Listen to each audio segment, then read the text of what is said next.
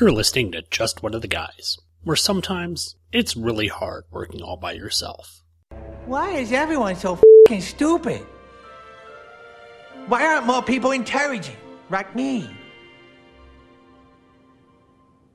I'm so lonely, so lonely, so lonely inside real alone. Hello and welcome to an all-on-your-own episode of Just One of the Guys, a Green Lantern podcast. This is an internet radio show dedicated to bring you coverage of the Green Lantern comics from cover date June 1990 until cover date November 2004, with a special emphasis on the characters of Guy Gardner and Kyle Rayner, two of my favorite Green Lanterns out there. Of course, Guy is now Warrior, so if you've been following along, you know that. Hey everyone, it's me. Just me this time. Yep, no one else. After our co-host of Palooza month, it's just me on my own, which is awesome because I get to cover two great books in Green Lantern number 68 and Guy Gardner Warrior number 37. So, I'm looking forward to that, but I'm also looking forward to reading all your folks' wonderful emails you've sent in over the past, almost the past month. And hopefully all you folks out there who've been subscribing to the show haven't seen any interruption in your feed. I've moved to the new Two True Freaks website as of this recording, so all the shows are going to be found on the new, brand new, all brand spanking new, twotruefreaks.com. So, hopefully if you've subscribed to iTunes, should be there. If not, head on over to twotruefreaks.com. But I'll get to the emails and some more plugs after this promo or two, and then after that, my solo coverage of Green Lantern number 68.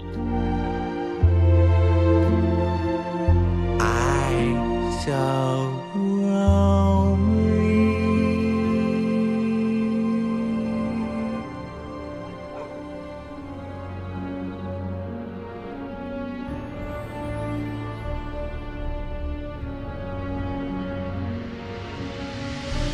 Red alert! All hands to battle stations! Engage!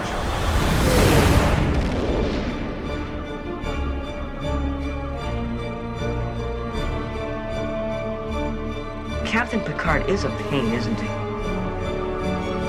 Interesting. No redeeming qualities. I think you should be destroyed. The great Captain Picard of Starfleet falls to Earth. Go back. Thou shalt most certainly die. Protect yourself, Captain, or they'll destroy you. We are dangerous. What can I offer except myself? Can we just get down to it, please? Get us out of orbit! 1 minute to auto-destruct. No!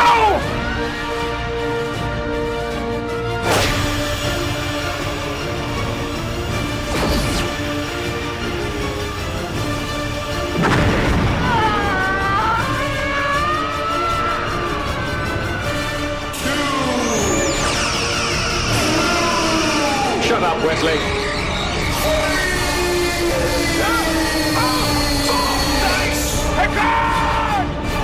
We're through running from these bastards. Perhaps today is a good day to die.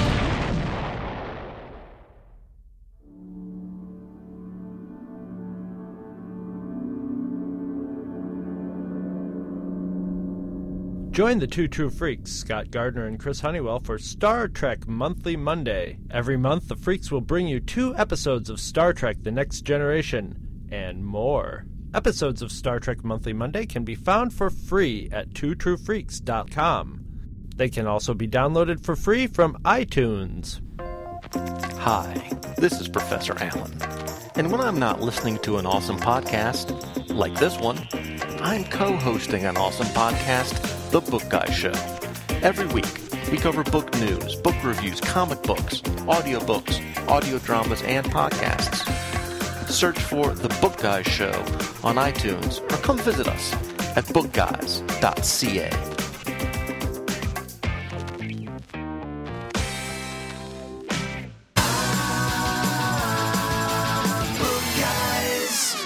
And we're back. And again, it's kind of unusual saying we're back because it's just me recording today. But again, that's awesome because finally I get a chance to get to the thing that I've been waiting to get to for such a long time. Your folks' wonderful, wonderful email. You've got mail. Pattern baldness. And the first listener today, geez, hadn't done this in so long, I don't know how to do this. And the first letter today comes from listener Scott Davis, and he writes in, "Hi, Sean. How are things going in Oklahoma these days?" Well, they've been going good. Unfortunately, recently we had kind of some storms here, but I'm certain you all know about that. Actually, I wanted to say, this will be coming out probably way after the storms were already gone and everything, but thank you to everyone who wrote in with your concern about my well-being, my family's well-being during the storms. To let you know, everything's fine. We didn't have any damage, so thankfully we missed it. The people down in Moore, which is a suburb south of where I live in Oklahoma City, didn't fare so well. But going to Scott's email, it says, I was able to get through some of the Green Lantern issues recently, and I have some comments below. Green Lantern number 4. This was a weird issue with the Flash going nuts in the city. That poor guy on page 4 being wheeled out on the stretcher looked like he's seen better days. This is the first time I've seen the Flash Museum. I found it strange that the curator would rather die at the museum than run out the front door to save himself. Well, I guess that's just loving your job a bit too much. Talk about some unnecessary dedication going down with the show. On page 15, Flash goes back in time a few minutes and hides behind the curtains to wait for Hal Jordan. Does that mean we've been reading a story that's a few minutes in the past and not current? Is the real story happening a few minutes in the future? Yeah, I don't understand time travel stories either, so I just go with it. And then the image of the Predator jumping out of Carol's body at the end was bizarre. Weird issue. Yeah, it was Jones' kind of experimental look. Still having to deal with the crossover of the return of Barry Allen story over in The Flash, it was nice to see Hal Jordan at least try and associate with the person who he thought was Barry. Scott continues, Green Lantern 41. I found it strange that Hal is attracted to Carol's tough, masculine half. I think they should explore this a bit more. No, they shouldn't. This was another strange issue with the Predator taking over Arisia and the sudden appearance of Deathstroke at the end. Green Lantern number 42. This was a terrible issue. The best part of the whole issue is the image of Hal on the cover in the fetal position after being kicked in the nuts. I'll agree with that. Hilarious stuff. Aces Scott continues. I'm really supposed to read 7 issues of Deathstroke the Terminator to figure out what he's referencing on page 5 about the mess in Korak? No, you shouldn't. Unless you're into Deathstroke, and then why not? On page 13, Hal looks like a loser while being coddled by Carol while Deathstroke and Predator brutally fight each other. Okay, now I've seen it all. The reveal of Star Sapphire being pregnant is absolutely bizarre. How is Carol not pregnant at the same time? I'm lost.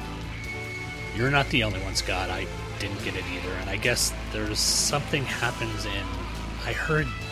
I want to say Rob Kelly and Shag talk about this, maybe, in Green Lantern?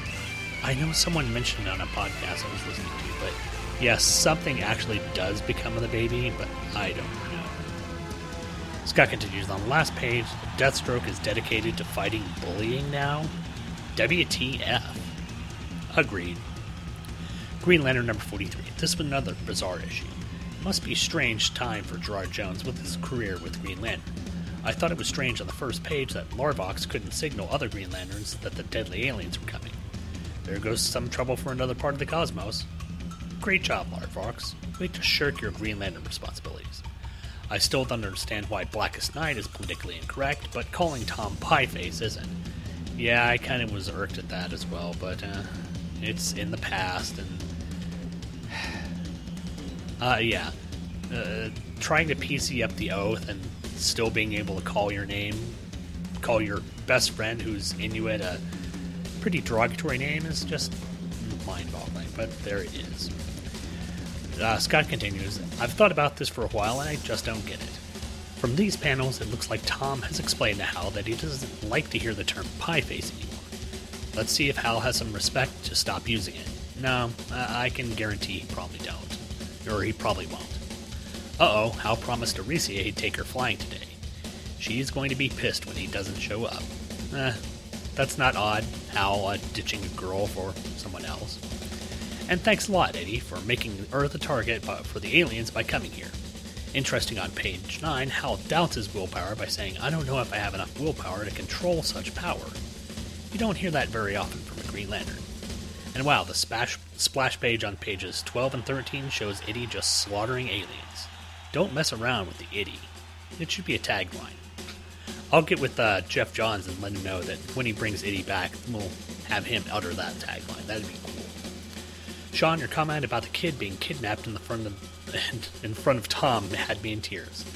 If you don't remember that, Tom was driving his car and he was on his cell phone and there was a kid in the other car looking out and it looked like the kid had been taken by the person in the car, so it was an amusing little thing. You made my day with that one, Scott says. I did find it strange that the enemy ships had been blowing up by themselves in the last few issues, like this issue and the Guy Gardner issue number 10 with Boudica. It is kind of a strange way to end the story. It was funny in the end when Hal is left with thousands of babies to take care of, and all he can do is think about how quickly to get rid of them by building a vivarium in space. Good job, Hal.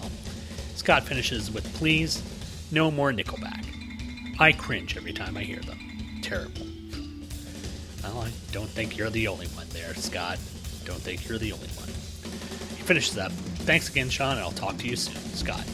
Thanks, Scott. I really appreciate you writing in. Scott has a little follow-up to the email. He says, he tells me, thanks, Sean. I'm having a great time reading and reviewing these issues with you. Thanks for taking time to respond, and I'm flattered that you're reading them on the air. He says, I've actually read a bunch more of the issues, and I'm putting together another email for you. Ha. And he mentions, by the way, Rush is a great band. And he asks if I'm a fan of Canadian legend Gordon Lightfoot. Don't know much of his stuff, but from what I've heard of his stuff, I enjoy it. I'm not a fan per se, but it's not someone I hate, like Nickelback. Check out his classic Canadian Railroad Trilogy, Scott says. Thanks, Scott. I may have to put that on my playlist, so I'll go check that out. Our next letter is entitled Great Show, which I always appreciate hearing, and this is from Joseph Bierbo, or Bierau, B-E-R-A-U. I hope I'm getting that right, Joseph. If not, write in and tell me how to say it phonetically, because I'm an idiot when I do this stuff. Joseph writes, Sean, I just wanted to send you a quick note to say that I'm loving the show. Well, thanks, Joseph. I appreciate that. I just recently stumbled upon it through a promo on another podcast. I don't recall which. Great underappreciated subject matter, Kyle and Guy. I'm a big fan of Guy especially. But more to the point, though, I love the style of your show. I love the harshly critical British computer voice, and I love the personality you bring to the table. Yeah, well, the computer voice is always there to make sure that when I mess up, it's there to correct me. Thank you, Joseph. It is awfully frequent when I have to correct this buffoon, so I get her a good amount of time on the show. Yeah, she's helpful. Anyway, Joseph's email continues. I listen to and enjoy a lot of comic podcasts. He says, as I have a similar job situation as the one you described that got you into listening to podcasts to begin with, lots of tedious work and isolated conditions. It's refreshing to know that there's at least one person in the geeky podcasting world that represents a different political view. Myself not being as liberally minded as some, / any of my geeky friends or the host of my favorite podcast, it's sometimes easy to imagine that everyone out there reads all the same pamphlets.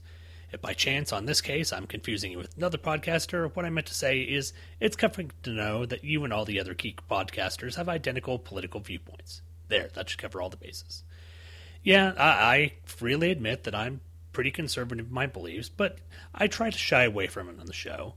I'm here basically to cover the comics, and a lot of times I even rail when there's political screeds in the comics, because I really don't need that. I'll save that for MSNBC or Fox News. If I wanted to get politics, I'd go there.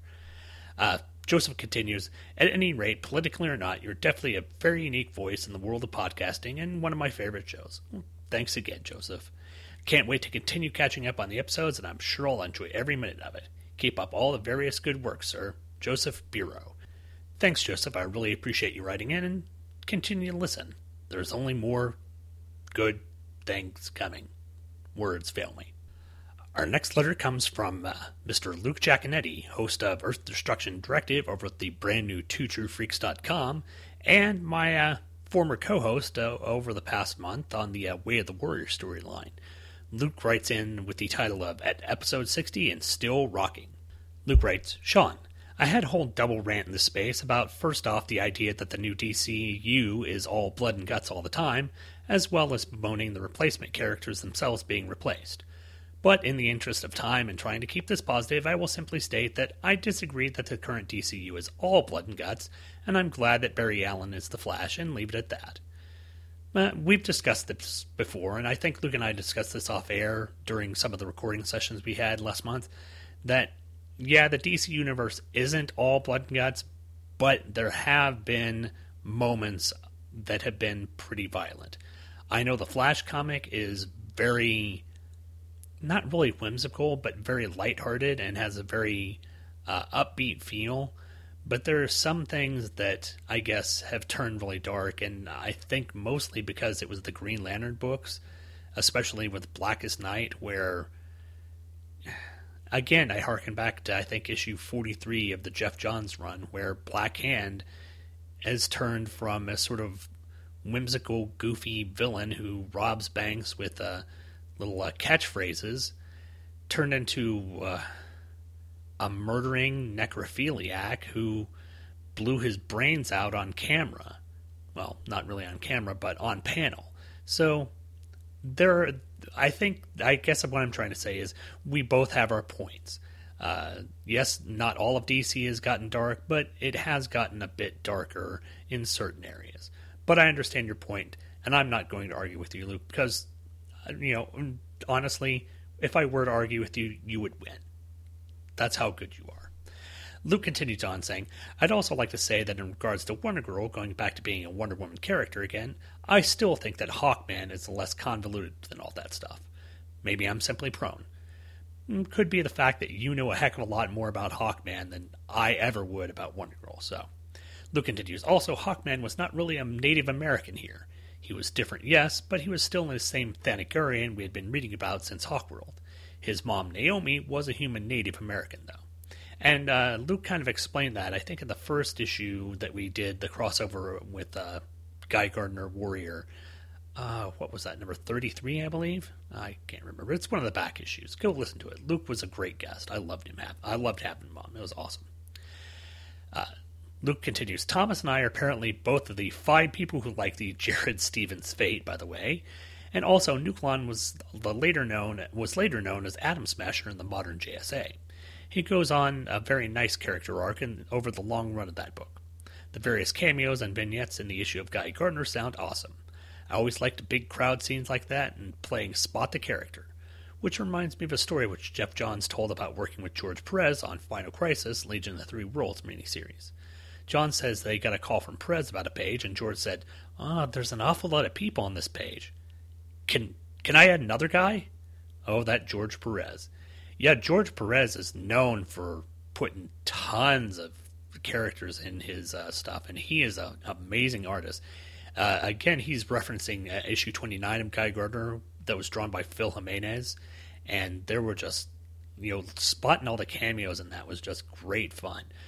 Guy Gardner Warrior number 29, the opening of the Warriors Bar, a book I recommend everyone go pick up. It's just a fun, like Thomas said, snapshot of the DC universe at that time.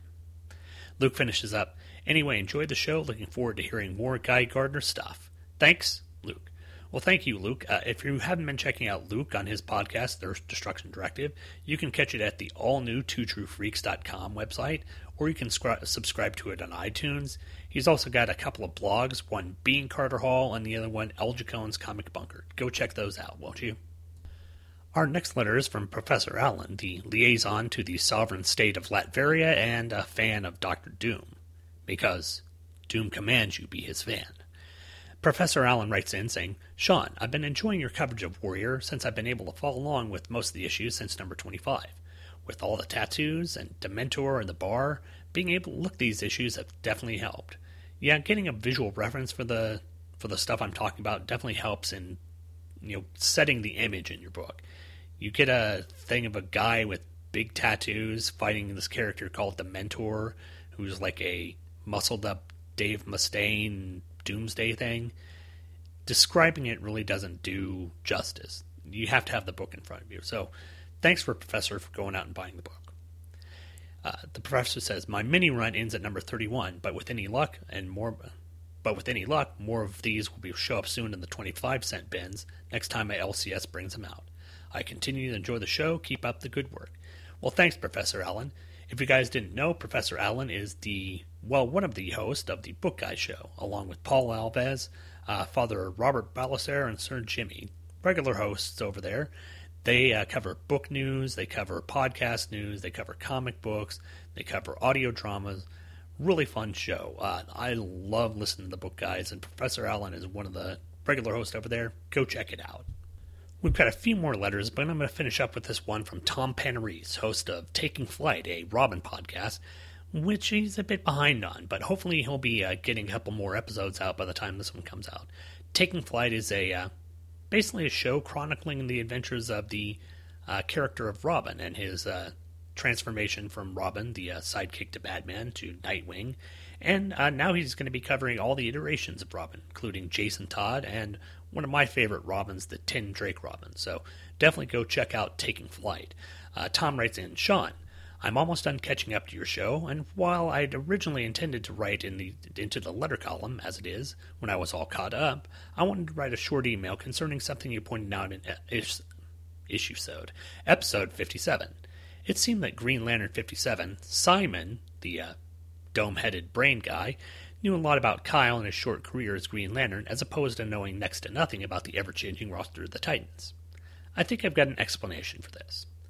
The last time we had seen Simon was in the Crisis, when Brainiac literally blew his brains out all over the floor of his ship, and at the time the Titans were made up of the mostly classic Wolfman-Perez lineup.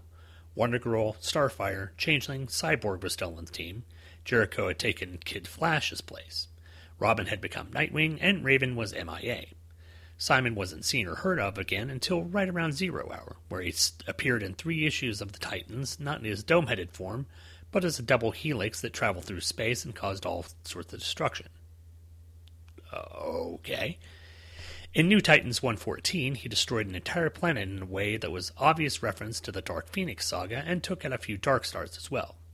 On the last page of Titan Zero, we see the double helix floating near what's left of Oa, and then see Kyle Rayner. On the last page of the following issue, the New Titans 115, we see Kyle arrive in New York City. The double helix follows him and changes into the mysterious cloaked figure. So I'd say that since Simon was following him across the universe, he probably scanned Kyle's mind and saw what he'd been up to.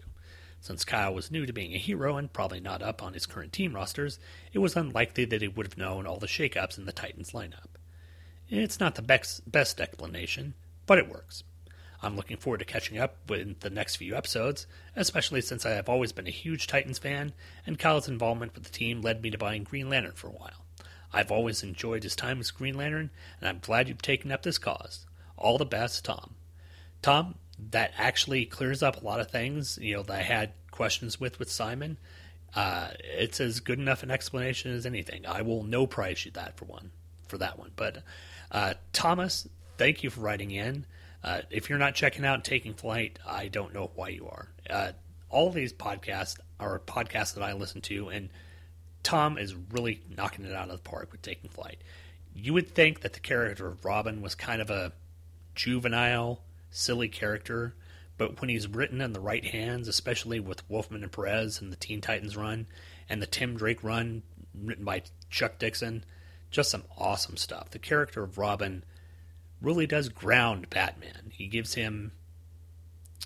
He brings him back from his sort of driven purpose, and Robin is there to make sure that he doesn't become the overbearing ass that we see a lot in the Grant Morrison type issues of Batman. So I'm glad that Tom is taking on the mantle of defending this character of Robin. Really loving the show. I've got a few more letters, but I will save those for next time. Again, everyone, thanks for writing in. I will get to some more letters the next time, like I just said. It's been so long since I've done a solo show, I don't know how to do it anymore. But I do know that I need to get to issue number 68 of Green Lantern. Green Lantern number 68 was cover dated November 1995 and released on September 19, 1995. The cover price was $1.75 US, $2.50 Canada, and £1.25 UK. The title was Hellfire and Ice. Writer was Ron Marz, penciler Paul Pelletier, inker Romeo Tanghal, colorist Linda Medley, letterer Albert Guzman, Underworld Underling Eddie Braganza, and Underworld Overlord Kevin Dooley. Rollerblading through Central Park, Rosita Conchita plot device wonders why the heck it has started to snow, since noted weatherman Al Roker promised it wouldn't snow for another few weeks.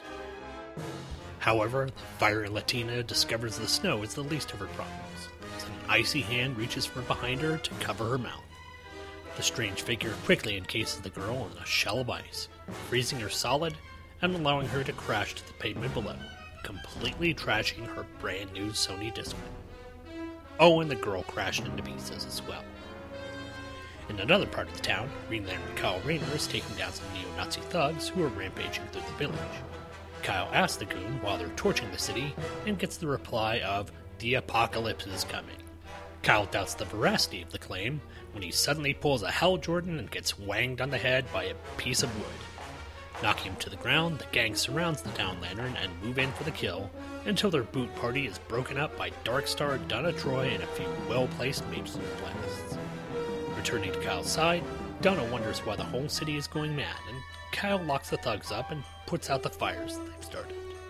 Apologizing for the turn of events, Kyle asks that there is some way that they can salvage the date that they were on, and Donna thinks that they should probably do the superheroic thing. But Kyle would rather do the horizontal mambo thing, so he rings up a flying chariot to impress his comely comrade, and the duo make off into the Manhattan night. Meanwhile, the formerly handicapped man from last issue has made it back to his home, only to find a strange man sitting in it. Introducing himself as Neron, the man tells Paul Christian... Wait, really? That's the guy's name? Okay, whatever.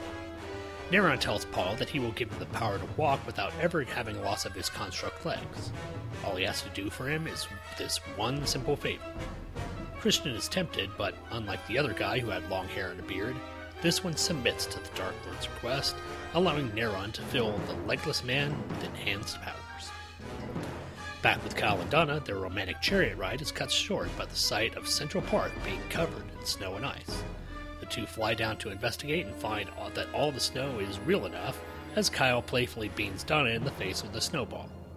However, the merriment is broken up by the arrival of the newly powered Mr. Freeze, who blasts at our heroes with beams of coal from his hands. Donna takes the brunt of the attack, freezing her solid, but Kyle makes a ring construct flamethrower to free her. But before he can finish the job, Freeze grabs Kyle and tries to encase him in ice as well. This, of course, leads to the issue's prerequisite Fighty McFightenstein, copyright Henry Leyland, 2011, all rights reserved, which is cut short by Kyle realizing that they're up against someone more powerful than they had previously expected. Trying to get away, Kyle gets the same treatment Donna did, but before she can mazer Kyle out of the block of ice, she gets blasted by an amped-up Paul Christian, now going by the moniker of Purgatory. The group does a lot of punchy run until Kyle slams Purgatory into Freeze with a giant ring construct something. Crisis averted, Kyle vows to get Kreese back to the slab for safekeeping and go after the escaped Purgatory. But despite the victory over his foes, Kyle feels that this madness is only the beginning.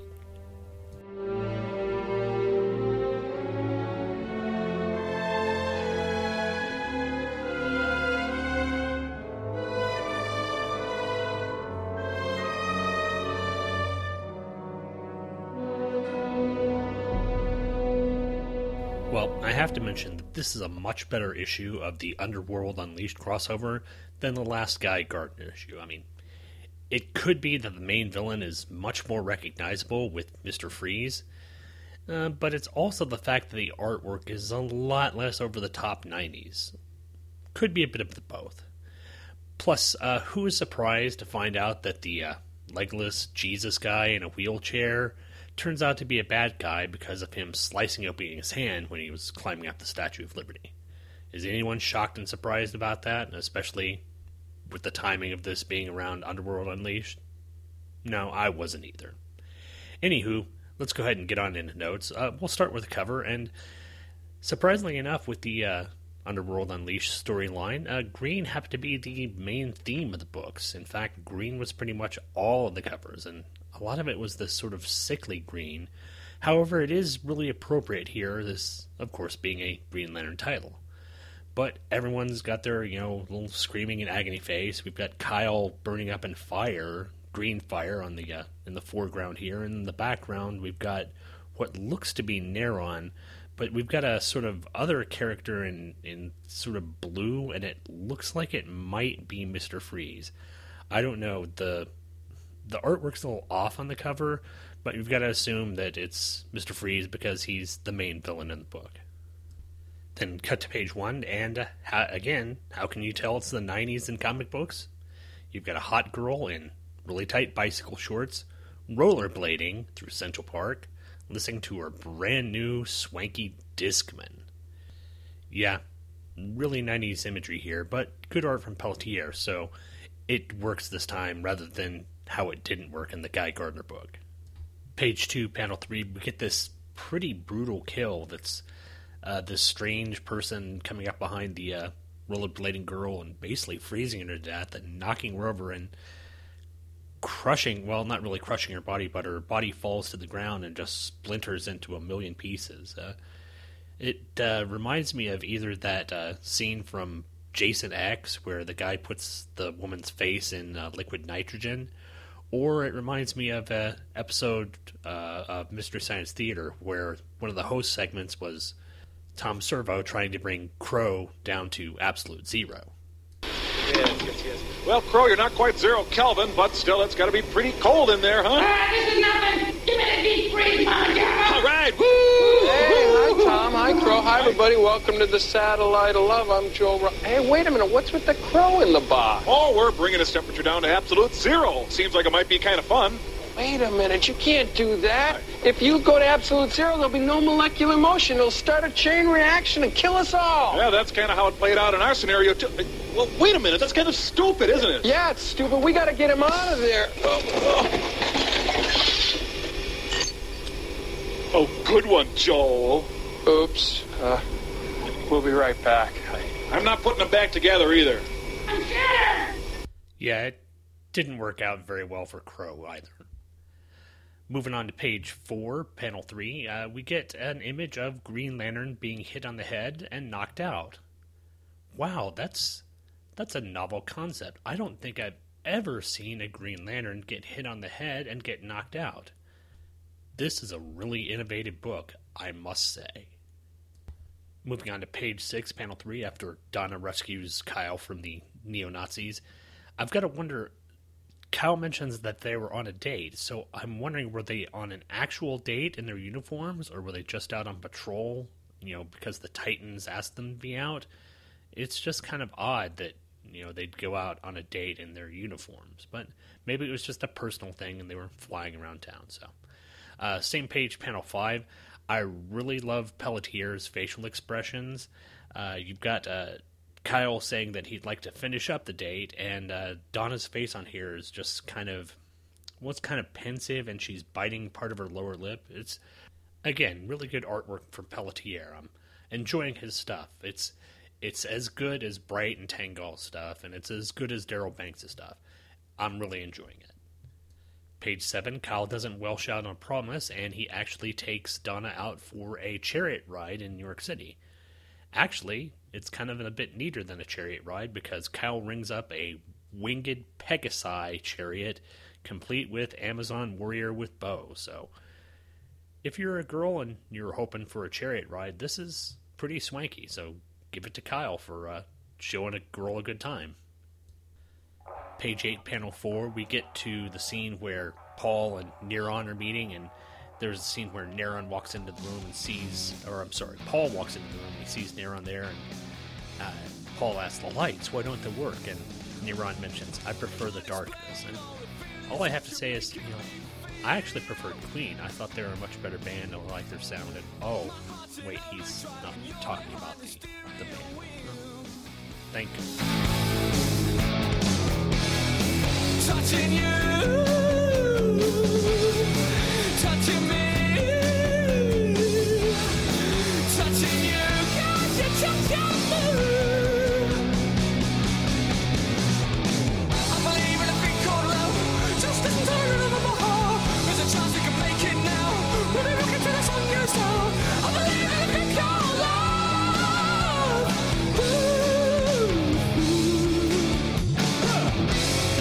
Yeah, I'm gonna try to avoid putting any more darkness songs in the podcast. They are. Page 9, panel 2. This just kind of, it made me groan when I read it. The name of the character being tempted by the strange demonic creature, possibly from hell, is named Paul Christian. Really? I mean, they couldn't have come up with a better name, like maybe something a little bit more subtle, like, say, Jesus McWalk-on-Water or something. It was really ham-fisted. I understand they're going for the sort of parallel to the whole temptation of Jesus in the desert and the 40 days and all this, but I don't like ham-fisted references to religion in my comic books. I get enough of that at church. Plus, moving on to page 10, the whole temptation thing really shouldn't even, to a normal person, be thought about, because Neron never explicitly says what he wants for Paul. He never says what the bargain is for. So if you're entering into this thing with a person who promises you phenomenal power or whatever, and you just go in with it blind, it doesn't make any sense to me. If you're getting into something, you need to know what the deal was all about and what you're going to have to provide. Not that I've made tons of deals with the devil, I mean, just with the Monzical. Page 12, moving on. After their romantic little ride in the chariot across the skies of New York City, Donna gets hit in the face with something white flung at her from Kyle, so... Okay, it's a snowball. Get your minds out of the gutter, guys. Well, I guess maybe it being a snowball, that could also be filthy as well, but we're going to try and ignore that.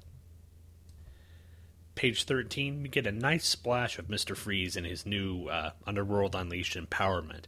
Now, the way I remember Mr. Freeze is him being in the suit and him being able to freeze things because he used the energy from the suit to create cold. Now, essentially, he's just a very 90s bandaged version of Iceman. In fact, the bandages are wrapped around him in various ways, and he's looking very fit and muscular, unlike the sort of Mr. Freeze that I remember. So, again, very 90s look, but Pelletier pulls it off, and it's not over the top. So, it's a good splash panel here. Moving on a bit, we get the fight between Freeze and our heroes, and one of the neat little things in this page 15, panel 4, is when Freeze is using his ice powers, and I thought this was kind of cool, his hands get this sort of weird cross-hatching-like thing. So they're darker blue, but they've got these little tick marks in them. And it's a really neat way to show the energy of the ice power coming out of his hands. It's just kind of a dynamic way to show it rather than just the distinct coloring. So I like that there.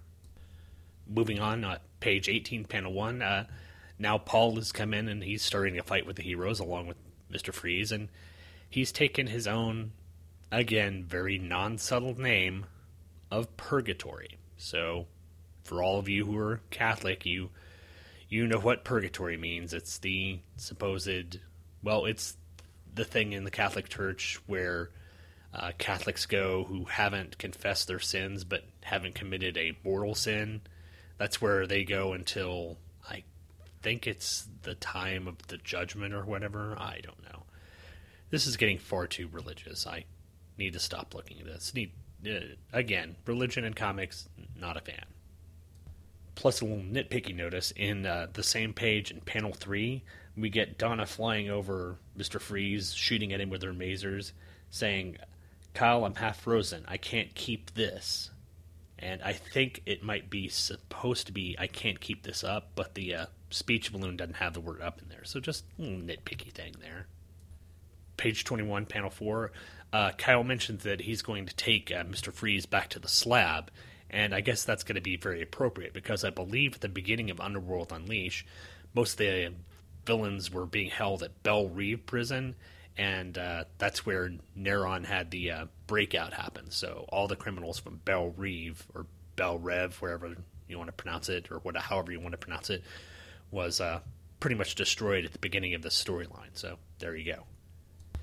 And finally, it might be a kind of trite ending, but on page 22, I do like how we get this close-up shot of the unconscious Mr. Freeze, and there's a tear rolling off of his eye, and of course, because of his body, it's freezing up. So it's a nice ending to the story, and you realize that essentially Freeze is a tragic character. His entire motivation was to try and save his wife, so it's nice imagery here at the end of the book. But that finishes up my notes for Green Lantern number 68. I'm going to take a little break here, plug a few promos, and when I get back, we'll start up with our coverage of Guy Gardner number 37. See how that turns out. Holy nightmare!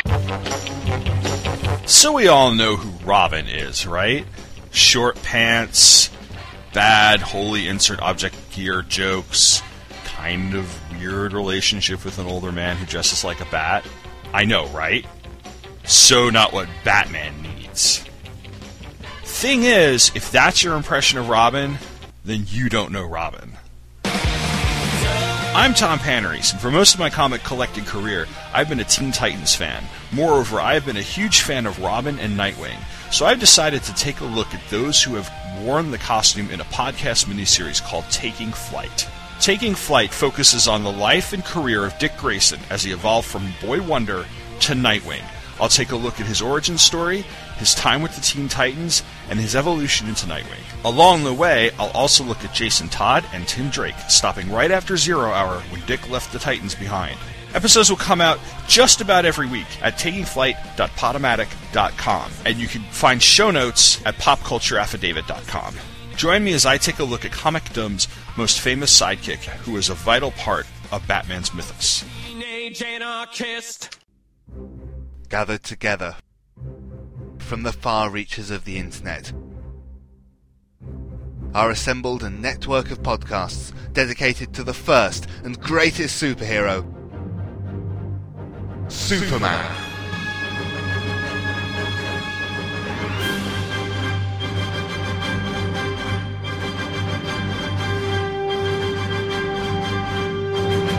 The Superman Podcast Network is dedicated to covering all aspects of the Superman legend, featuring The Thrilling Adventures of Superman, Golden Age Superman, the Superman Fan Podcast, Superman in the Bronze Age, From Crisis to Crisis, a Superman podcast, The New 52 Adventures of Superman, Superman Forever Radio. I've got a few things to say about Superman. The Cares World Podcast, the Superman Vidcast, the world's best podcast, and Radio KL from SupermanHomepage.com. Join hosts Michael Bradley, John Wilson, Billy Hogan, Charlie Niemeyer, J. David Weeder, Jeffrey Taylor, Michael Bailey, Scott Gardner, Danny Sapp, Cayman Stoll, I'm Isaac, I'm Adam, Dave Eunice, and co-host Scotty V at SupermanPodcastNetwork.com. And we're back to take a look at Guy Gardner Warrior number 37. Guy Gardner Warrior number 37 was cover dated December 1995 with a release date on or about October 3rd, 1995.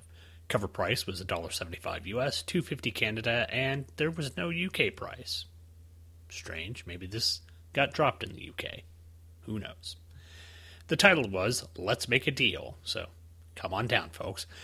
The story and lies were by Bo Smith, pencils and false evidence by Mark Campos, inks and indiscretions by Dan Davis, colors and crimes of passion by Lee Lowridge, letters and low blows by Albert Guzman, cover and accusations by Paul Pelletier, and edits and intimidation by Eddie Braganza. Having been ruined on this prison asteroid, Fabio-haired Guy Gardner is teamed up with Darkstar Colin Farrell. Farron Kolos to take on the Evil Star and his Starling minions. Guy and Kolos engage in some ultraviolet fighting Fightenstein, copyright Andrew Leyland, 2011, all rights reserved, with Guy smushing the Starlings in his hands and beneath his feet, while Kolos takes on Evil Star himself. Guy finds that, much like Hydra, if you cut open one Starling, two take its place, leaving Guy with a smirking mob of malevolent midgets. So, in order to cut the wheat from the chaff, so to speak, Guy morphs up some scimitars and goes to town on the diminutive demons. After a lot of hacking and slashing and some bad puns, Guy finishes off the Starlings and heads to where Kolos and Evil Star are fighting. Evil Star gets in a few good punches on the heroes, which only serves the duo to blast the baddie with their most powerful weapons. Crisis averted, the two frostily part ways, with Kolos locking Evil Star up, and Guy taking care of the Starling bodies. A moment of introspection, and a look in the mirror cause Guy to morph up a blade, slice off his long, flowing locks, and shrink down from his quote-unquote hulked out size. Saying that when he makes it back home, he could use a hot shower and a cold beer, an unexpected guest provides him with one request, the cold beer. Guy turns to face the green-jacketed, blonde-mulleted bad guy, Neron, who has an interesting offer for Guy. Neron shows Guy an image of Coast City, just as it was before its destruction. He also shows him his closest friends and loved ones who have passed on, including Carrie Limbo, Raleigh and Mace Gardner, Kilowog, and, most importantly, Tora Olafstar. Sadly, Guy has but a moment to embrace his lost love before the phantoms all disappear from reality. Guy asks Neron what he needs to do to make this a reality, and Neron simply replies, "Kill Jon Stewart." Guy balks at the idea, but Neron says that Stewart was supposed to be dead due to the Zero Hour. In fact, his death was going to be a horrible, agonizing one, and reminding Guy of all that he would gain, Neron mentions that he knows Guy will do the right thing. As Jon Stewart's Darkstar shuttle lands on the asteroid to rescue Guy, Guy morphs up a gun that fires bladed weapons and waits for his prey to come into range. Stewart nears where Guy is and is caught off guard by a barrage of daggers fired at his head. Fortunately for Jon, Guy wasn't aiming there, and Jon asks just what the hell is wrong with Guy, and the warrior replies that after they drop off the ex-Green Lanterns, all he wants to do is go home. Meanwhile, in a strange, dark place, Guy's evil clone is speaking with an unseen man. The man promises imaginable power to the clone, and he gladly accepts.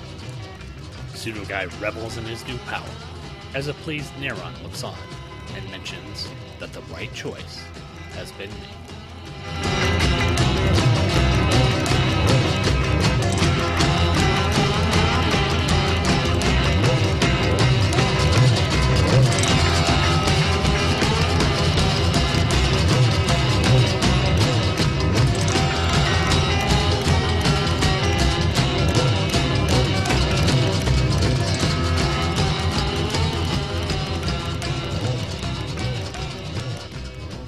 That does it for issue 37 of Guy Gardner. A lot better than the last issue 37 that we dealt with, and honestly a lot better than some of the previous issues.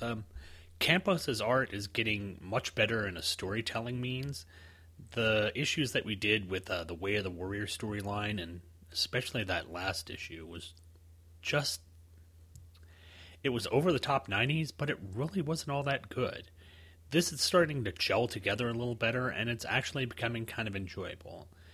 Yes, it's not Mitch Bird's artwork, which I've come to really enjoy as being part of the Bo Smith run, but it is, in its own way, part of the run. So, not the best, but it's getting better. So, there's something to be said for that. I think one of the major things that's helping out the storyline, though, is the fact that we have recognizable villains in Evil Star. So, rather than the random villains that were just created for the Guy Gardner book, we've got someone that we know what he looks like. So, even though the artwork is this amped-up 90s style, we can actually relate it to a character that we have an image of in our mind. So, it works out this time. However, going along with notes, we'll start out with a cover, which is a really nice cover from Paul Pelletier. And we've still got the very green motif that was running through all of the Underworld Unleashed books at the time. Over at Views from the Long Box, Michael Bailey and Thomas DJ commented on how green the covers were. And yeah, it's got the green sort of Neron character in the background. Another little thing about the cover is John Stewart's in his Dark Star uniform, and although Pelletier does a good job at drawing Guy in his really creepy sort of alien-esque hook hand, John looks a little off. I don't know if he was getting the reference from someone else, but it doesn't look like the John that I remember seeing in the Green Lantern issues. So, a minor nitpick, but yeah, when you're doing a podcast about comics, you've got to find what you can. Going into the book, page 1, how do you know this is a 90s comic? Well, if you take a look at our main antagonist, Evil Star, he looks more pumped up than Arnold Schwarzenegger on steroids. I mean, I remember Evil Star being kind of a lean and mean character from the issues that I saw in Green Lantern, but here he is just, he's roided up. He's got huge biceps, he's got pectoral muscles that are just rippling with ripplingness. I don't know how to explain it. It's very 90s, I guess. His physicality is overblown, but again, in a Guy Gardner book at this time, you've got to expect the artwork's going to show physically overblown characters. So, there's that. Plus, on this page, we get Guy and Kolos is over on the the left-hand corner of the page. And the way his body is positioned, it looks like Kolos may have had a bad bean burrito, and he's trying to do a little one-cheek sneak, if you know what I'm saying. Pages 2 and 3, we get the prerequisite 90s two-page splash with Guy fighting against all the little starlings and Kolos fighting against Evil Star. It's a really nice piece of artwork. It's a lot better than what we saw in the Way of the Warrior storyline, simply because I think Campos is getting more comfortable with his art and drawing the characters. Plus, the coloring, I think, also helps. It's not as dark. The colors are a lot brighter, and they seem to pop a bit more, so it makes the artwork a bit more distinct. However, again, being the 90s, even the little diminutive starlings, which in the previous comics were all depicted as sort of, squat, pudgy, little, almost baby-like characters, even here, they are completely roided up. I mean, I'm looking at one, and he's got huge trapezius muscles on his back, and his arms are huge. Another one has just incredibly huge biceps, and even their heads are muscled. I mean, well, maybe their heads look kind of brain-like, but it's pretty over the top. But it's the 90s, folks. What are you going to do? Page 4 is pretty ridiculous. This guy's fighting off the little starlings, and he grabs a couple of them over his head and says, "Your little poodle boys are barking up the wrong tree, and there's only 1 pound to send you to, the pound of pain." It's ridiculous, over-the-top dialogue from Bo Smith, but again, it works in this 90s era comic. And in panel 3, we get a pretty brutal panel of Guy picking up a couple of little starlings and just smashing them together over his head with his fist, and they sort of explode in this giant ball of gore and limbs. I think it's diminished because it has the sort of onomatopoeia over it saying "shloosh," which is a nice sound effect. But again, the coloring isn't gory and red, so it's cartoony in its aspect. But yes, it is over the top violent. So it does a good job of melding the two sort of concepts in a way that's not over the top. Well, it is over the top, but it's not gratuitous and gory. It's not something that I'd be afraid of showing my kids. And also, since technically they're just midgets, them getting smushed really isn't that bad a thing. Letting that sink in. That's not true at all. Plus, on the panel prior to that, the little starlings being lifted up by Guy are going, "No, no, no." And I just get the image of that, what was it? That droid that was being tortured in Jabba's palace in Return of the Jedi, which I sadly can't find an audio file from. So try to conjure up the audio in your head. Page 5, panel 2, we get the editor's note that I guess in issue 4 of Dark Stars that Kolos put Evil Star in jail. So there's that. Doesn't make me want to go read Dark Stars any, but there's that. Page 7, panel 3. I guess it's kind of neat, and we've seen this before. It's when Guy gets all amped up and sort of quote-unquote hulks out, his powers armor up his body where the flesh has been ripped off, and as all the Starlings have been attacking and slashing at him, we see on his back that a lot of the areas of that back have been covered up with a sort of sheeny metallic thing. So it's kind of neat bit of artwork here, and it also makes sense that Guy would want to protect his internal organs, and this would be a way that his Voldarian, DNA would be processing this stuff to protect him. So kind of neat. Plus, we get some really awful yet fun puns from Bo Smith on here as Guy's going through eviscerating all the little Starlings. It says, "You've got to get to the heart of the matter," as he plunges a dagger through one of the Starlings. And he says, "You've got to head the situation off," as he lops off like 3 heads of the Starlings, and finally ends with, "Most importantly, you got to be able to make a split-second decision," as you guessed it, he splits one of these Starlings in half. All of this is done in silhouette, and the colors are red and black, so it's all sort of surreal and not really that graphic. It's not something that would be stomach-churning. So, again, good on for being sort of over the top, but not being gory. Page 9, we get a kind of neat panel layout. After Kolos and Guy have gotten punched by Evil Star, we get this sort of 5-panel grid where Evil Star, and really nice splash page here. J. David Wiedemann, when he was on, said that splash pages are an art form and that they shouldn't be overused. But here it's used really effectively, as the 2 heroes here are just unloading on Evil Star. Page 11, we get a really, basically a big penis-waving page, where Guy and Kolos are going up against each other to see who is the more macho, and it's especially seen in the 3rd panel on this page, where Guy's weapon is referred to as the Spank Ray. Prepare your hiney for another blast from the Spank Ray. No! Yeah, I thought that was predominantly a Space Ghost weapon. Then, of course, on page 12, panel 6, even Guy feels that he looks like Fabio. Fabio. We're Fabio. That's right, we are all Fabio, star of book covers, movies, and marketer of his own line of chest grease. And why are we all Fabio? Because everyone wants to be Fabio. Men respect Fabio. Women love Fabio. There isn't a female organism alive that doesn't worship Fabio. Even Janice Ian kneels at his altar. We believe Fabio is here to stay. That's why we've come up with the Fabio kit. The jutting, manly, yet accessible jawline, the soft mane of grabbable hair, and the tan, taut, muffiny chest. Fabio fever. Catch it!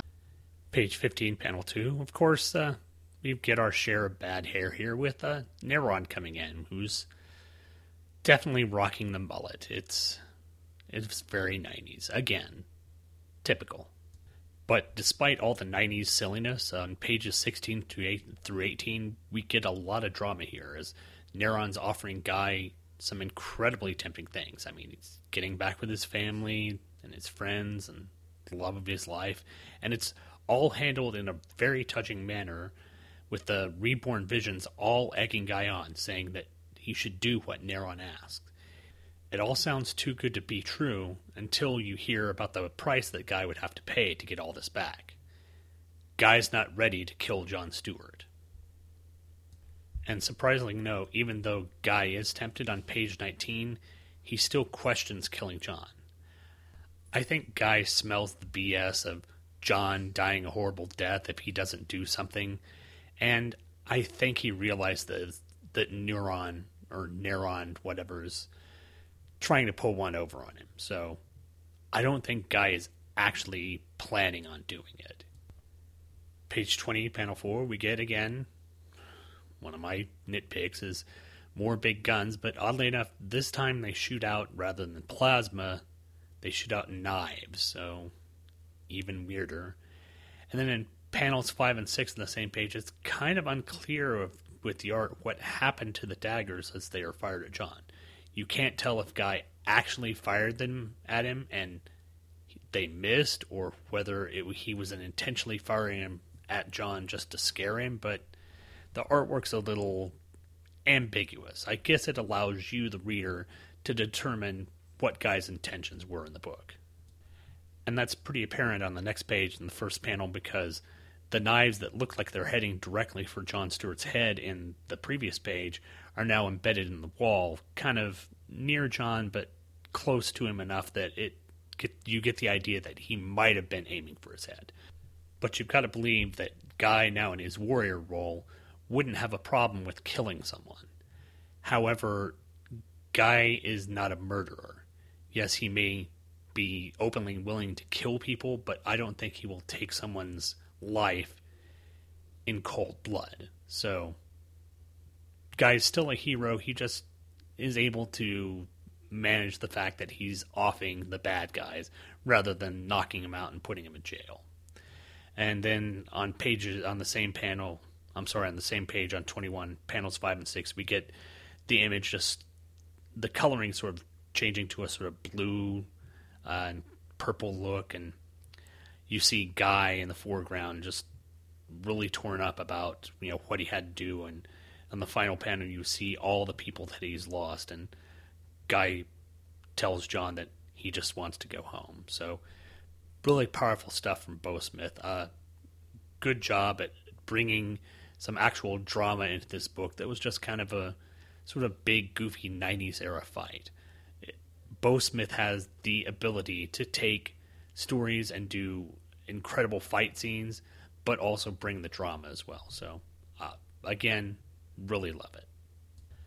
Then, of course, finally on page 22, we see that at least one Guy Gardner has accepted the temptation of Neron, and unfortunately it's the goofy Guy Gardner who still has the Power Glove ring thing, and oh man, is this a 90s look with the helmet and the shoulder pads and the sort of cybernetic legs. I don't get it, but I guess it'll all play out in the future. So you'll have to come back next time to find out what's going on with that. But that finishes up my notes on the issue. Let's go ahead and do something that I haven't done in quite a while. Take a look at some of the ads in this wonderful, over-the-top 90s comic.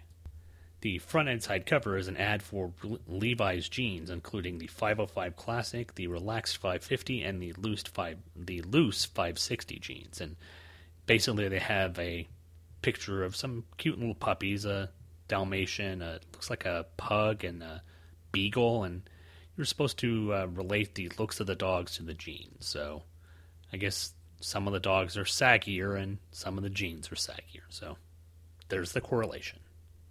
A few pages in, we get an ad for the advanced... Is this the advanced one? Yeah, I think it's the Advanced Dungeons & Dragons Player's Manual. Well, this might be the second edition because it has an audio CD coming along as well. So it might be time for them to be revamping the whole D&D thing. I think this may have been after Gary Gygax left TSR, so the game went through some changes and modifications to try and bring it into the 90s. It's some good artwork here of a attacking orc running at you, and this sort of, I guess, obviously a dungeon with skulls and stuff on the ground, so neat artwork there. Next page is a ad for a couple of, it looks like a Chevy Corvette and a Shelby 427 Roadster, and their monogram models. And for some reason, they come with a limited edition Batman comic book with them. It said it was originally issued September 1976. It looks like it has Batman on the cover, and they're going into some sort of tomb. Something's leaping at Robin, and I don't know exactly what it is. They don't say what Batman comic it is, but it's neat. You buy a model to get a Batman comic, so that's kind of cool.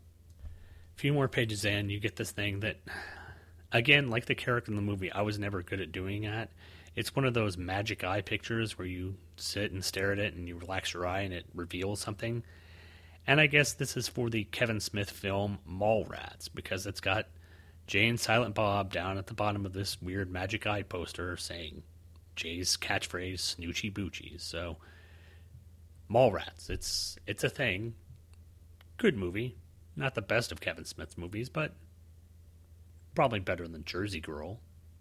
And then after that, of course, the most popular character of the 90s had to get his own video game, and yes, it was exclusive for the Super NES. It's the match made in hell of Spawn, the video game, where you as Spawn get to fight all the wonderful Todd McFarlane villains. So, since I didn't have a Super NES, never played it, it looks like your typical side-scroller, so could be fun. In the middle of the book, we get a 2-page advertisement for Street Fighter II on the Game Boy.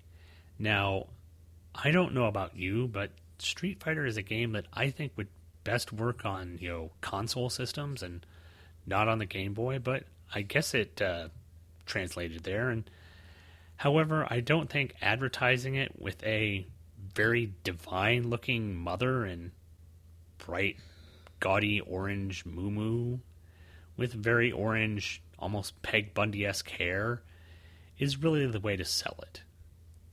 Could have done a better advertising job, folks. Not the way to sell a Game Boy game about Street Fighter. A few pages in, you get a house ad for the Superman Man of Steel gallery, the world's greatest hero by the world's greatest artists, including people like Mike Allred, Terry Austin, John Bogdanov, John Byrne. Let's see, we've got Alan Davis, Kieran Dwyer, Dave Gibbons, Tom Grummett, always good, Stuart Immonen, Dennis Janke, Dan Jurgens, Gil Kane, Martin Nodell, that's interesting, the Green Lantern one, Paul Pelletier, Bill Sienkiewicz, always cool to see him doing it, Kurt Swan, a classic Superman artist, Art Thibert, Bruce Timm, Alex Toth, and Mike Zeck, to name just a few of the people who were doing artwork in this. It was a one-shot that came out in October that year, and it also promoted the never-ending battles continuing in Superman, Action Comics, Adventures of Superman, Superman the Man of Steel, and the newly introduced Superman the Man of Tomorrow. So, I wonder if Michael Bailey and Jeffrey Taylor, once they get back, will be covering this. I'd love to hear what they think about this. The subscription page for DC Comics has Batman large and in charge on there, and this time to get you to order from the DC subscription, they will give you the 12 issues of the comic for the year, plus you'll get the annual in for free. So that's kind of a good price, I would say. Looking like you'll save like $9 over a subscription, up to almost $10 for titles like Legion of Superheroes and Starman. So if comic book shops weren't around, probably subscription was the way to go. Near the back of the book, we get a sort of HypnoCoin advertisement with Alfred E. Newman commanding us to watch Mad TV.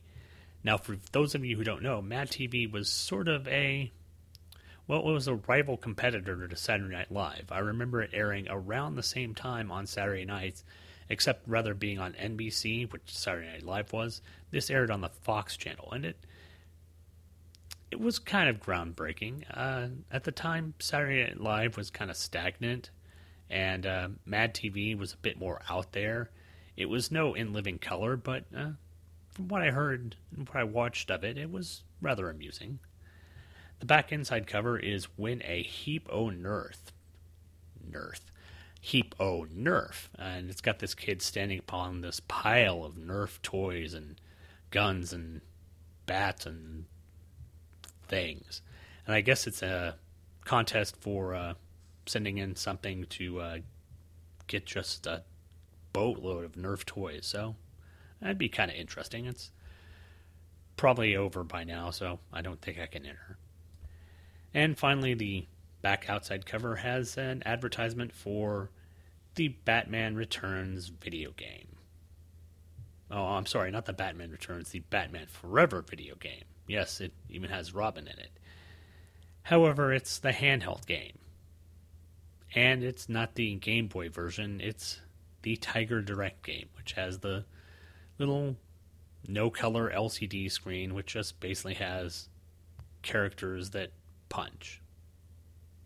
It doesn't look like fun at all. But they say you can battle your brains out, and you probably want to smash your brains out after playing this game for a little while. It kept us interested at the time, I guess. But that does it for ads, that does it for the notes, and I am so glad to be back on format, doing shows by myself. Even though probably here in a couple of weeks I'll be having another guest host on. But that's here in a couple of weeks. Like to mention, of course, as usual, neither of these books have been reprinted. So if you want to read along, well, you kind of have to go and search out the back issues. But that's it for now. Thanks everyone for listening, and we'll catch you next time on another episode of Just One of the Guys. Check it out at the Two True Freaks podcast network at twotruefreaks.com. Member of the Demonticore family of podcasts, of which I am one. Bye everyone, see you next week. You've been listening to Just One of the Guys, a Green Lantern podcast, hosted by yours truly, Sean Ingram. All images, stories, and music are copyright their respective copyright holders, and no infringement is intended. This podcast is done solely out of my desire to show the tendencies of the internet that comic books can be fun, humorous, compelling, thought-provoking, and exciting, while not having to fall into the weary tropes of the 1990s. I'm not in any way doing this for monetary gain, which irritates my wife to no end. All feedback for the show can be sent to the show's Gmail account at justoneoftheguyspodcast@gmail.com. All feedback, positive and negative, is warmly welcome. All spam bots are warmly welcome too, as long as your definition of a warm welcome is for them to die horribly in a fire. The website address for the show can be found at the brand new Two True Freaks website, located at twotruefreaks.com. There you can find the RSS feed, as well as scans of the covers and whatever else I feel like putting out. Look for me on iTunes. Just search for Just One of the Guys podcast, or search for Two True Freaks, the numeral 2, and you can subscribe to either the show or Two True Freaks there. You can also search me on Facebook, and now you can actually find me there, as it was a requirement of my new Demonticore contract. But it still doesn't mean that I'll be joining your little Mafia Wars group anytime soon. Thanks for downloading and listening, and come back next Friday for another episode of Just One of the Guys, a Green Lantern podcast.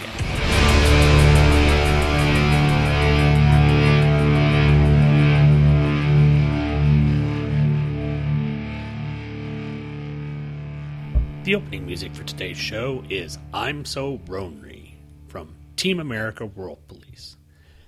If you'd like to buy this song, or buy the movie that the song was featured on, I suggest you head on over to the brand spanking new Two True Freaks website at twotruefreaks.com. In the corner of the top of the page, there's an Amazon.com banner. Click on that and you'll be directed to Amazon.com, where you can purchase the song, I'm So Ronry, purchase the soundtracked album in MP3 or CD form, or even purchase the Blu-ray or DVD version of the movie. About puppets who fight terrorists. It's funnier than it sounds. But the best way to get anything from Amazon.com is to go to the Two True Freaks website, because every time you click on the banner at the top of twotruefreaks.com and go to Amazon.com and buy something, a small amount of money goes back to the Two True Freaks website, helping make sure that Demonticore podcast, of which I'm Al one, stay on the air. And that's all something we want.